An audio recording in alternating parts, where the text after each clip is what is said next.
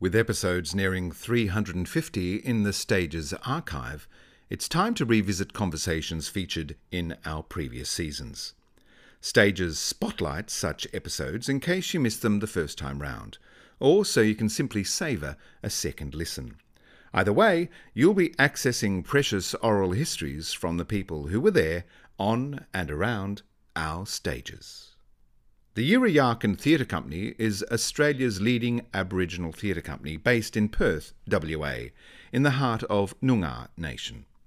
At the commencement of 2019, Eva Grace Mullally was appointed as Artistic Director. At her appointment, Eva Grace was looking forward to continuing such an inspirational legacy and building on the shoulders of those that came before her, to lead Yirra to a new era. 4 years on, it is a delight to return to an early conversation with Yirra Artistic Director Eva Grace Mullally. Now, are you Eva or Eva Grace? What's the professional name? Eva, impersonally, and professionally Eva Grace. Great. Yeah. Terrific. And you're a Yamatji woman? Yamaji. Yamaji? Yamaji, okay. Yep. Good. I'm looking forward to being informed through Yamaji. this. Yamaji. Oh, so it's got a T. Yeah. All right, and that's Midwest region of West Australia? Yeah, the Midwest. So it's a nation similar to the Noongar Nation, and there's several dialects across the Yamaji Nation, and I'm a Widdy woman. So my dialect, my family, my mob, I suppose, is Widdy, W-I-D-I. Right. Yeah. And are there specific cultural practices and beliefs particular to each nation? Absolutely. Well, definitely, because it's different country. So in the sense that the landscape and the ecology and the economy, not the economy, but the ecosystems are very different for each mob. Yeah. So we're desert, we're rock desert. We have the towering, they're not salmon gums, but the towering gum trees as a canopy, but otherwise it's really, really red dirt desert with skerricks of water. Yeah. And what sort of arts experiences were you getting growing up? Was it visual arts, dance? No, mostly performing arts, actually. Right. I grew up in the southwest of Western Australia. I didn't grow up in the Midwest. Right. So in the black dirt, I suppose, in country towns. And I had repertory theatre kind of interest and a high school and primary school interest in theatre. But like everyone else, I wasn't taught that it's a career. Yeah. So it wasn't even really a hobby. It was something I did in high school to deal with emotions like teenagers do. And then I went on to do a Bachelor of Social Sciences, trying to find a career and other uni degrees. I didn't finish them, but other things, never really finding what I wanted to do until I did the Aboriginal Theatre course at WAPA. Right. Yeah. So was there a teacher or an adult of any kind that was guiding you during secondary school, during the school drama and school plays and all that sort of thing, which... Not one person in particular. I mean, I suppose my science teacher in high school was the best storyteller, like if ever we weren't understanding what he was saying or what was going on in science, which I was good at, he'd just stop and tell us an anecdote or a story and make us laugh. And I was really inspired by his process, actually, on how to understand things, because I recognised pretty early that I don't learn the same way as your standard stream of school. And so, yeah, the arts and storytelling and that big persona, I suppose, of Mr. Pereira was his name, actually. And he, tiny little, I'm assuming, and this is probably bad, but a tiny little Italian guy that just would stop and entertain us for a bit, and we'd get back into the science and enjoy it. Yes, that concept really got me into the arts. Stories are a great way of engaging an audience and informing. Yeah. To be didactic, engaging, entertaining. And kind of getting people out of their own head as well, like for instance, in that science class, we'd get overwhelmed, or the technicalities of it just got too much for us to compute after a bit, and he'd just take us right back right out of it, and then bring us back into it with a story or an anecdote, and the world just became an easier place to navigate by doing that. Yeah. Why do you think you became a storyteller? My responsibility to my community. and my sense of belonging. I come from a very matriarchal society, and I grew up with my non-Indigenous side of my family, with this sense of wanting to lead and this sense of wanting to educate, I suppose, and guide people. And I really, once again, recognised pretty early that entertaining people is the best way to do that. If you can educate through entertaining, then you're really smart. So I was like, okay, I'm gonna aspire to that. Yeah. So you talk about the non-Indigenous side of your family. Yeah. Your parents. My father's Yamaji Noongar. My mother's not. My mother's non-Indigenous. So there's Scottish, English, Irish, German, Egyptian, and Spanish on my mother's side, and Noongar, Yamaji, and Irish on my father's side. Yeah. So hence the last name Mullally. It's very Irish. Yes, indeed. Yeah. So you're informed by all of those different cultural storytelling to be the practitioner that you Yeah, and there's also, I mean, I know there's a lot of people like me that learn through talking or learn through listening rather than reading and writing. I love reading and writing, and I really love reading books and scripts and the rest, but I can read a document until I'm blue in the face, whereas if you were to tell me in a couple of sentences, I'd absorb it in a second. So, that's one of the things I love most about what I do for a living, is being able to inform, not so much educate, but inform just through words spoken. Yeah. Reading and writing, there's something about that tactile nature of it. Yeah. If I have to read a long document on a laptop or whatever, I print it off first and read it. I cannot do it on a Same, screen. but then I still have to doodle down the side. You know, I have to have pictures. I think in pictures. So a dry document or a budget or that, while I'm good at making them because I can see the art in that, actually reading them is a chore. When did you land in Perth? So I grew up in WA, and I went from the southwest to the Midwest to study that Bachelor of Social Sciences I was talking about, and the goldfields to work for a little bit. So Kalgoorlie, Yeah, Coolgardie. Kalgoorlie. I went straight so I grew up in Bridgetown in the southwest and other towns, but mostly Bridgetown. Went to Kalgoorlie. I was a barmaid for 8 years before I left, so I went and worked in the bars in Kalgoorlie for about 8 months. That's a great grounding for storytelling. Hospitalities also. to the arts, Yeah. I can't recommend it higher, honestly, because you just, Character study. people, you see every breadth of character. Yeah. And working behind a bar is a performance as well, too. Oh, totally. Yeah, it's the same thing. You've got to leave your issues at the door and do the job with gusto. Yeah. And love it. If you don't love it, hospitality like the arts, if you don't love it, don't be there. It's, you're never going to make money from the arts. It's a horrible thing to say, but... Well, yeah, you've got to do it for the passion, You got don't to, you? yeah. And, Yeah. So, yeah, I went from Kalgoorlie to Geraldton, and then I saw a pamphlet for the Aboriginal Theatre course at the West Australian Academy of Performing Arts, and was down here the next year doing that. I think I was 23. But theatre hadn't really been on your horizon. It wasn't on my radar. It really wasn't taught that it's a career. And I don't do hobbies well. I put myself 100% into something, or I don't. So it wasn't. And also at 23, and this is the sad thing, at 23 I thought I might have missed the boat, because you hear of these stories of famous actors being brought up in the arts and being child actors. And so, yeah, at 23 I thought I might have missed the boat. Or it was the family business. Well, that's the thing. Yeah, it was like coal mining. Do you know? You're brought up into it or you don't. So what was the pull of the Aboriginal Theatre course at WAPA?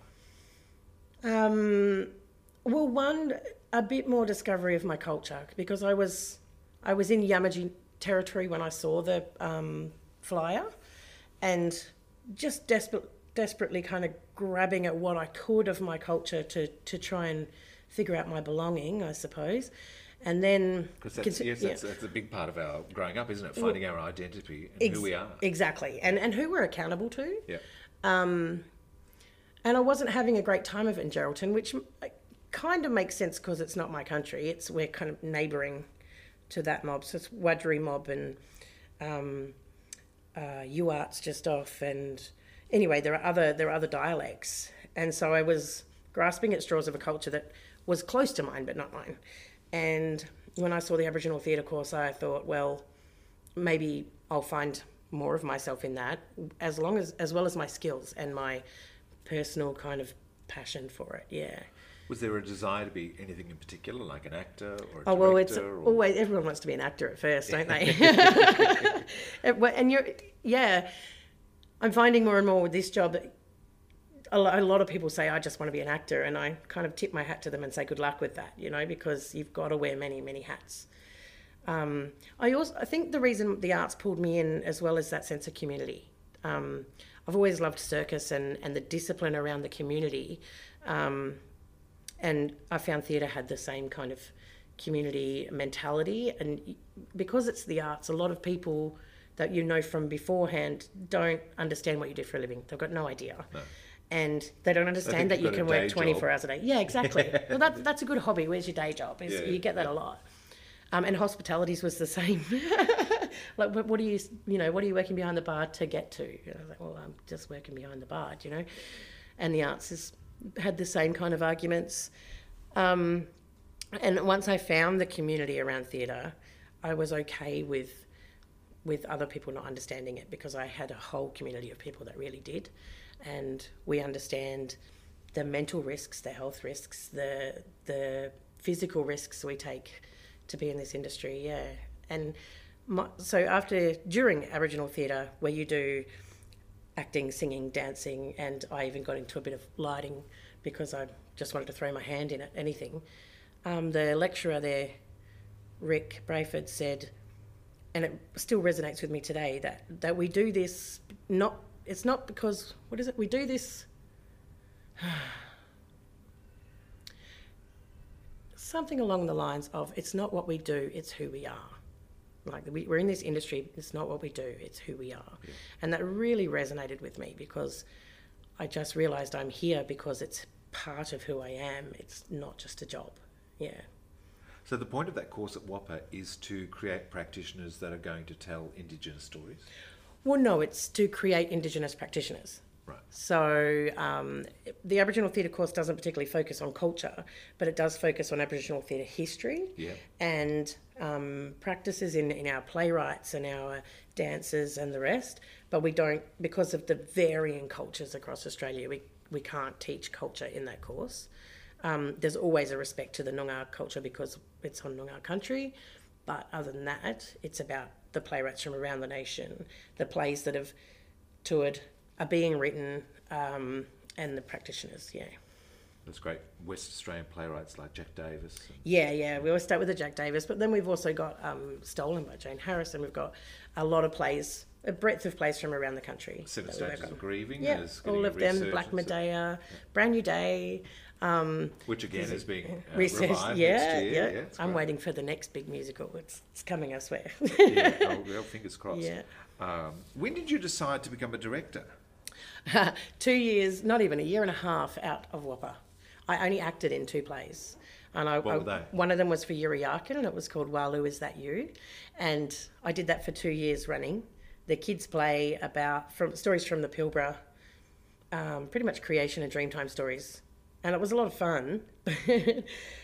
But also Black Swan, when it was in Netherlands, their youth ensemble, I acted for Tear from a Glass Eye was the name of the play, really contemporary kind of absurdist piece. I did them at exactly the same time in my first year out of WAAPA, and both of them I realised that I kept talking the director around to what I wanted, and so then I was like, oh well, I think I better throw my hand into that if I'm going to keep asking, if I'm going to keep trying to do their job, maybe I should give it a go. And I haven't looked back since. I haven't acted since either. Were you a good actor? I don't think I was a good actor, no. I wasn't really prepared to go to the lengths of my emotional tether. You've got to really be vulnerable, don't you? You do, and I'm not a vulnerable person. Right. I say that begrudgingly. I wish I could. It's just, I wasn't willing to go there, and so I decided I wasn't a good actor. Yeah, even the silliness with the kids' shows, I had a real fear of being silly. So I thought, no, this is probably not for me, but I can see what you're getting at, so maybe I should be doing that job. Yeah. Many Indigenous stories are confronting, disturbing, upsetting. How do you make them theatrical and retain the authenticity?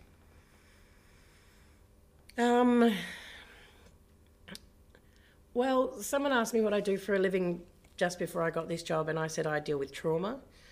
And of course, the instant thought then is that you work in the health system. And I said, no, I make theatre. We're constantly told to make it funny, and it's insulting. It's insulting to a degree, because how do you make trauma funny? It's an unnatural sense, but no one lives trauma every moment of their day. So you're always going to find the black comedy within. And that's the only way to keep it authentic, I think, is the reality of the situation and being very authentic in the reality of the situation. On the flip side of that is the funny moments, and they resonate. The deeper you go into the reality, the trauma, the more heightened then the comedy is. I don't know, did that answer your question? Absolutely, and hopefully a catharsis of some sort. Well, yeah, there's always health in the arts, but I try not to focus on the health of it, and I definitely try and focus on the authenticity of it. Right. I think us sweeping issues under the rug is detrimental to anyone. Well, as theatre makers, we're told never to let the truth get in the way of a good story. Yeah, that's a mantra of mine too. But culturally, we've got a responsibility, don't we? We do. To tell stories accurately and with integrity. Absolutely. And with respect. Yeah. Yeah. You've taken on many roles in your career: director, associate artist, administration, stage manager, tour manager, producer, event manager. Do you want me to go on? Yeah, sure. Actor, dramaturg, lecturer and workshop collaborator. For any artist starting out, it's a great way to experience all roles in the theatre.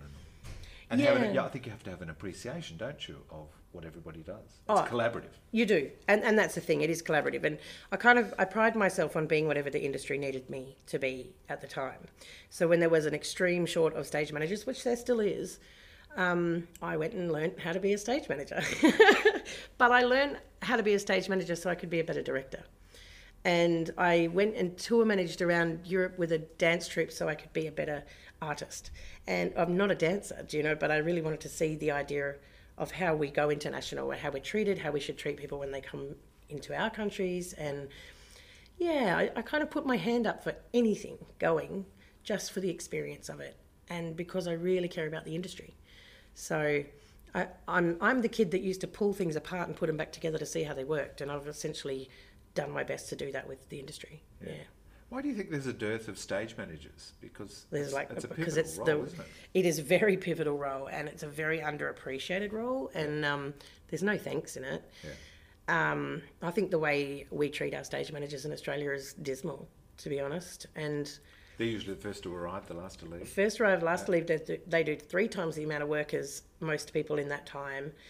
And then they do it again the next day and the next day, and they care. Yeah. Amongst all of that work, they really care. Yeah.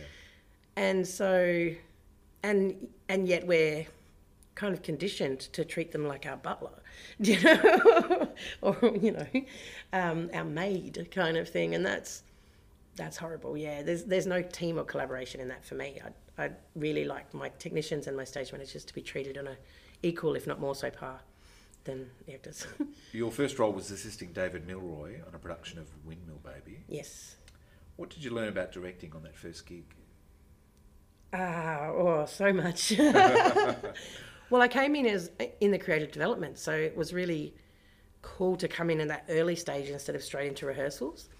I learned how to coddle, for lack of a better word, the actors that aren't really right. I learned how to manage that kind of situation, personalities and egos. I'm not a patient person, and I'm not a sympathetic person. So that was a big lesson for me, learning that you have to be gentle with actors. David himself, since that moment, has really taught me so much strength and learning and appreciating my own strength in the industry. Because I like to work in a team and I like to work collaborative, and I really do see everyone working together as equal, he's had to take me aside a couple of times and go, Eva, you're the director. You need to stand your ground or lead the way. And it kind of clicks in. Getting that permission is really important. Yeah. And Windmill Baby, going into rehearsals, I was assistant stage manager, but guy that did the lighting design and the set design and everything was the stage manager. So we had to share the roles a lot.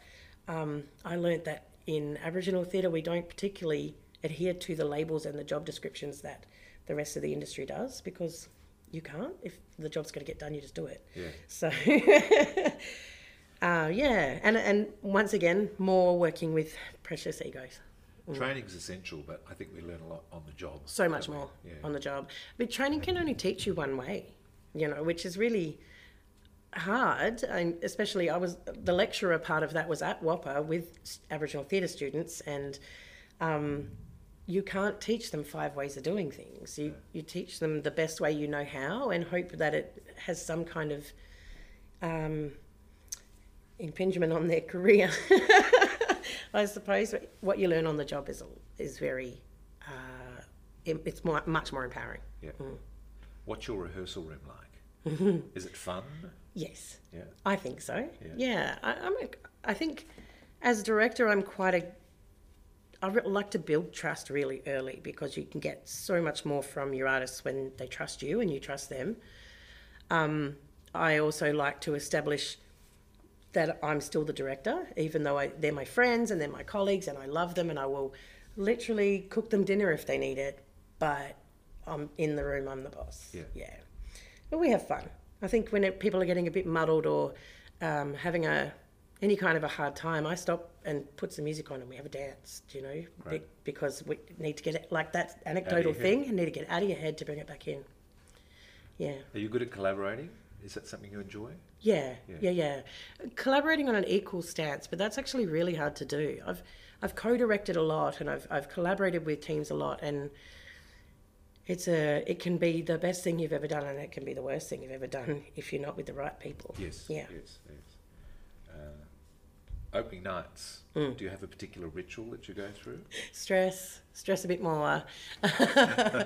Walk away, make sure no one else is stressing.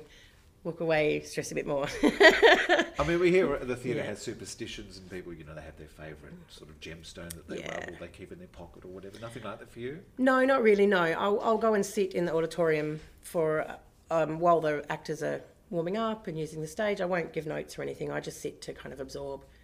And, you know, for all appearances, I'm cool, calm and collected and totally ready for this, but I'm really nervous. I had had an actor from Cracked earlier this year say to me, "Do you ever stress?" And I was like, "Yeah, but you'll never see it," you know, because someone's got to keep their head, you know? Yes. And they have every right. And if they're not nervous, I get angry, but like not angry, but a bit put off, because I think nerves come with the care. Yeah. And the more nervous you are, the more you care about what you're doing. Yeah. So I may not appear to be nervous, but I am every time.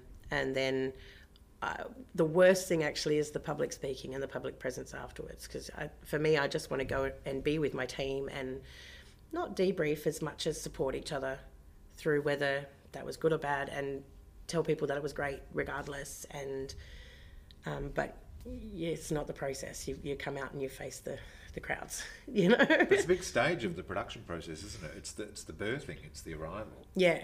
But and also as a director, that's the last time that you get to be the leader in that. Opening nights. Are you good at handing it over to the company then? No, I get major separation anxiety. Just because I've built my team, you know, and I've built such good support around myself as well as them in the ensemble, and then I have to let them roll with it. And you invest so much of yourself, don't you? And then for it to suddenly, it stops like that. Yeah. It's devastating, to be honest. I've been known in much past productions to ring the closest person I am, the person I'm closest to in the cast, and ask how it's going and what's going on and give me the goss, because I feel like I've just left my community. You know, I feel like I've left. It's empty nest syndrome, you know, like off you go and live your life, but how can you live without me? Why don't you need me? You know, it's really hard. I think as actors too, we also like the director popping in every now and then to say hello. We want that reassurance and support and all that sort of thing. Yeah. Not all the time. I know. But every now and then is great. I mean, I know, I loved that actually. Our director came on tour with us, which I really loved, but it's hard as the director as well to pop in, because so often your art has changed, and that can be really unsettling. It kind of shows me that I haven't set the premise right, or I haven't explained the progression or the trajectory well enough if the art changed to a point where I don't feel like it's my art anymore, or my contribution to the idea of it wasn't valid. It affects me quite deeply. So I love seeing my shows back. Make notes, obviously. Well, yeah. Communicate But then you have to call. It's not just a matter of notes. It's a calling of a rehearsal sometimes, and when things are on tour, you can't really do that. So that's an extra call fee. But there are also times where it's all running smoothly and everyone's still a really good ensemble, and I want to see those shows. You can't pick it one way or the other. Yeah. Do you read reviews? I do. Yeah. I read reviews. I want to know what people are getting out of it. I definitely have reviewers I trust and those I don't really. Well, that's the thing, isn't it? To find out those people, would they be reviewers or good friends or colleagues? Whose opinion you trust? Yeah, well, that's it. And we also have very, very few Indigenous reviewers and critics. So who understand it, style, and they understand the story and the personal journey of it. There's kind of a universal First Nations agreement that the colonisation and oppression is really similar globally, and so I can go to Canada or New Zealand and we just kind of look at each other and we get it. We get it.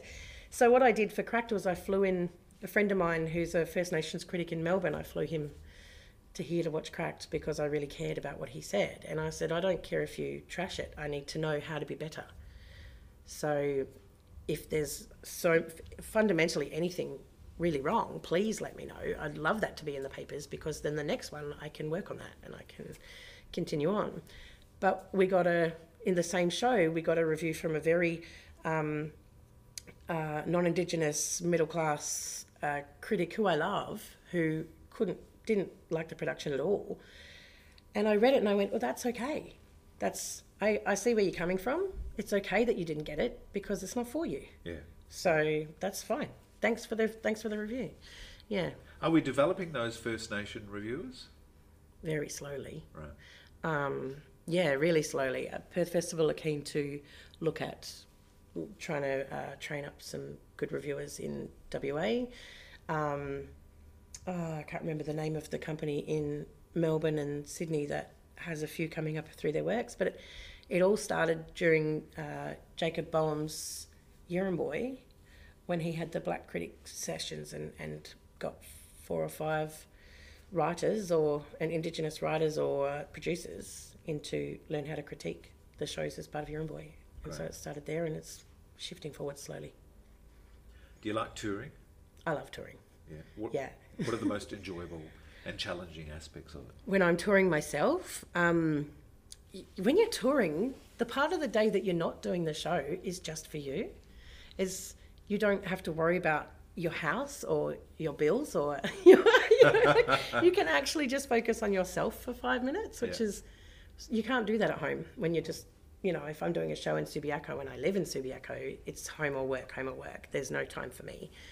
I also really love the interactions with communities outside of my own, and I love part of my rider, so part of my agreement when I send a show on tour is that the artists get a welcome or a cup of tea with a person from that country, an original person from that country, and it keeps us safe and it keeps us from getting sick, which we quite often will if we don't get that welcome.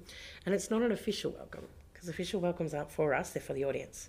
So I love engaging with the communities where I go to see whether they like the show or not, or whether we're telling their stories well enough, or whether the show is relatable on a national sense. Yeah. You've just returned to Perth from being abroad, checking on things. Yeah. What were you doing there?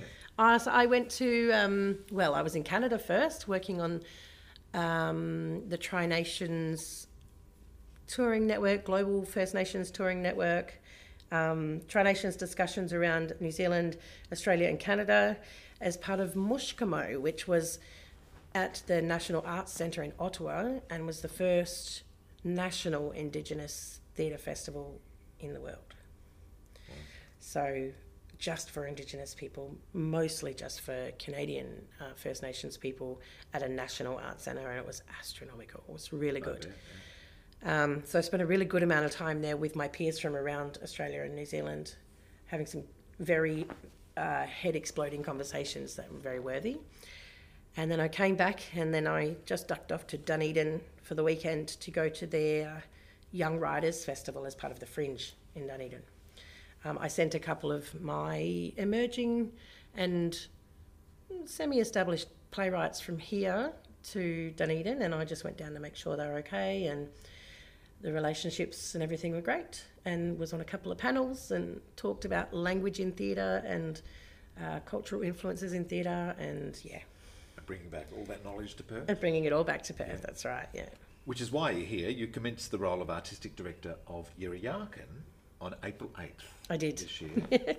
Yeah, I signed the contract on my birthday on the 29th of March. And then I went home, packed everything up and came back here. So I was living in Melbourne at the time. Right. Yeah. So tell us about Yirrayaken. It's, means stand tall in the Noongar language. Yeah. How old is the company? 26 years old. Right. Yes, we started in 1993. I think that equates to 26, doesn't it? Yep. Maths is not my strong point.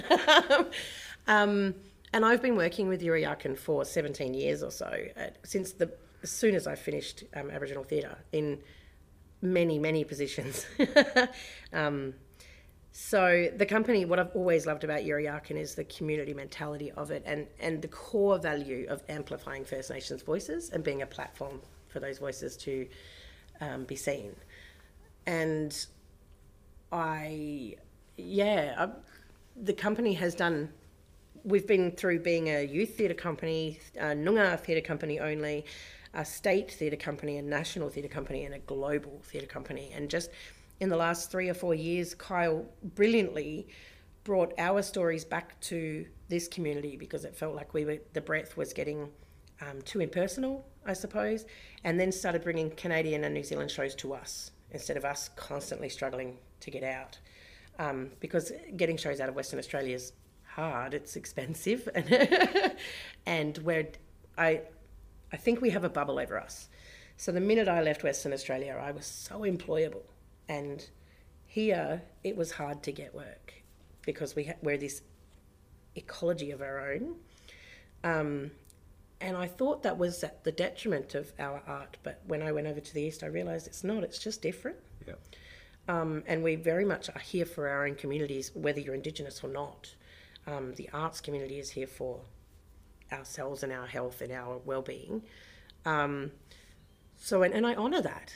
I really like to recognise and honour that we just work very differently to the Eastern States, and that's neither a good or a bad thing. It just is what it is. Yeah. And having said that, a huge part of my future, my forward drive, is getting us national and global again. So the Tri-Nations conversations and things is a big part of that, yeah. And before I came over and did this job, I was the executive producer or executive developer of the Blackfella Performing Arts Alliance, which is a peak body over Aboriginal performing arts and Torres Strait Islander performing arts.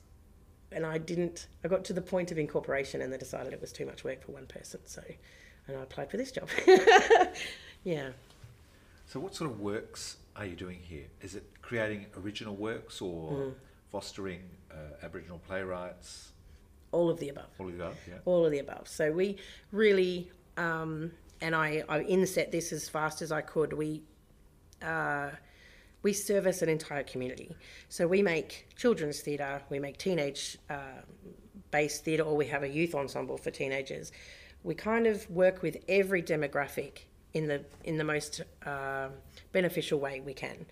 So our main stage theatre shows are very much targeted towards our communities. At the moment, we have a hip opera in development. Early next year, we have a Shakespeare done completely in Noongar language going on stage, big production, which is 7 to 5 years in the making, that one. It's huge and it's great, and I'm so excited for it.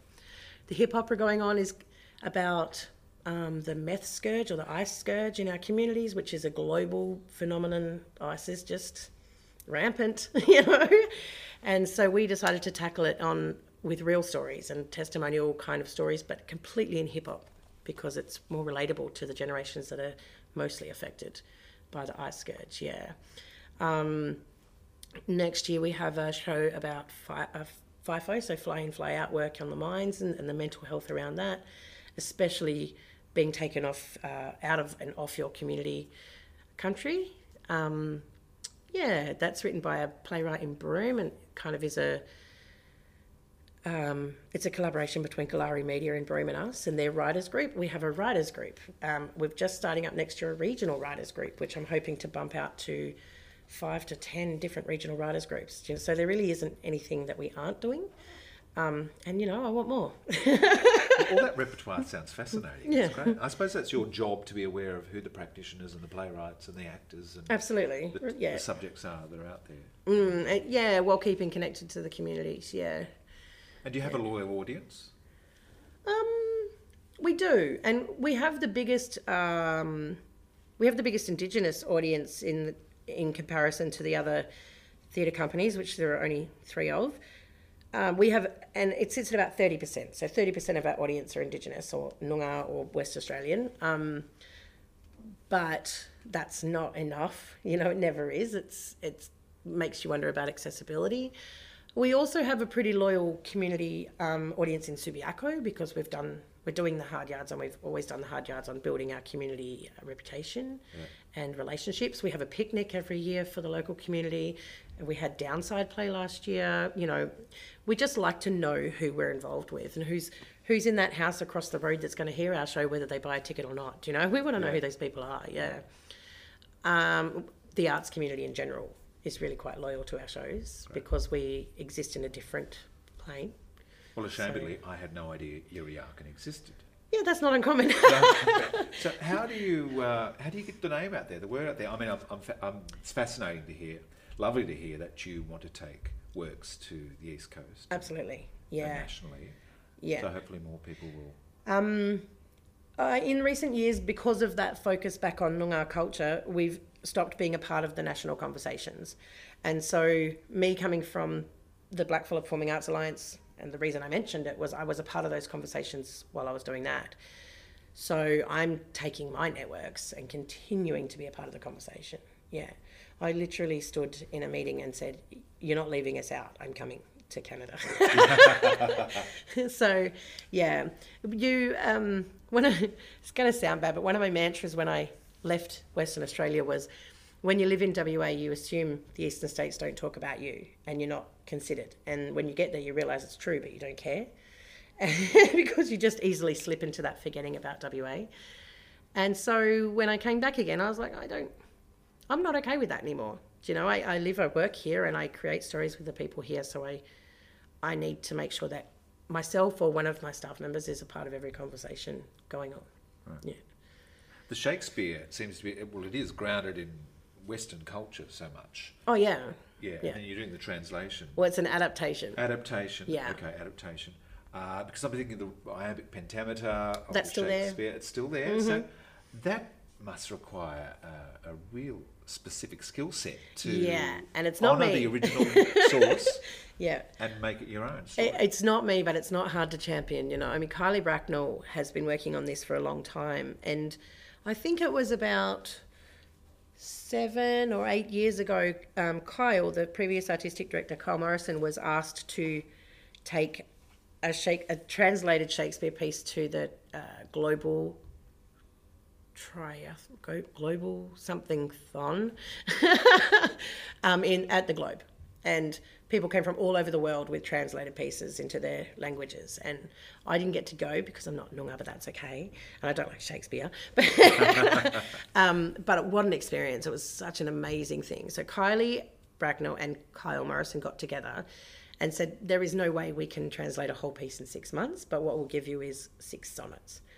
And they found the sonnets that resonated most with Noongar culture, and Kylie and elders of hers worked together to translate, keep it in iambic pentameter and keep it true to form. And then Kylie, Trevor Ryan, and a couple of other brilliant Noongar actors went over, and we've been rolling with them since. So we went into Noongar Shakespeare program workshops at high schools, decided that what didn't work for us too well, so then we started the junior sonneteers, so our youth ensemble, learning, and a very different demographic of people, so it had to be 50% Indigenous, preferably Noongar, and then after that, any young actor or young person that wanted to contribute, everyone auditioned, and our youth ensemble has gone from 12 people to 22 people, and next year we're looking at 30 plus. And they're learning all the sonnets in Noongar. So while all that's been going on, Kylie has been adapting Macbeth into Noongar with all the same characters, the iambic pentameter, but it's an adaptation because she's focusing on the matriarchalness of Hecate, the head witch. Oh, brilliant. Yeah, it's just, and what an undertaking, you know. And the same actors have been with her through the whole process and learning their mother tongue. So it's been a really emotional and evoking kind of an empowering journey for them all, because I don't think any of them spoke Noongar fluently before doing these creative developments. And now they're going to go and put on a huge play completely in their mother tongue. And the elders are going to be proud and sad, and you know, all the gamut of emotions are going to rise with this one. Yeah. What a feat. Yeah. What's the best part of your job? Being able to champion people.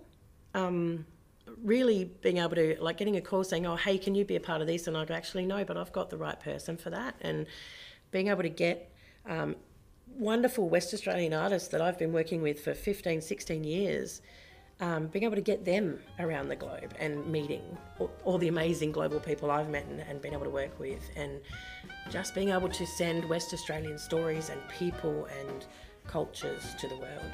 Yeah. Well, congratulations on your appointment, Eva. Thank you very much. That's brilliant. May you go on and take Yirra Yaakin onto bigger. Watch this space. Yeah. Thank you. Thanks.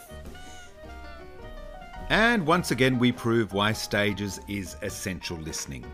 I had no idea that the Yirra Yaakin Theatre Company was producing such awesome work in WA. Please spread the word and support the exciting Indigenous theatre being created around the country. Eva Grace Mullally certainly sounds as if she's taken the company from strength to strength. I keep hearing my hay fever inspired vocals.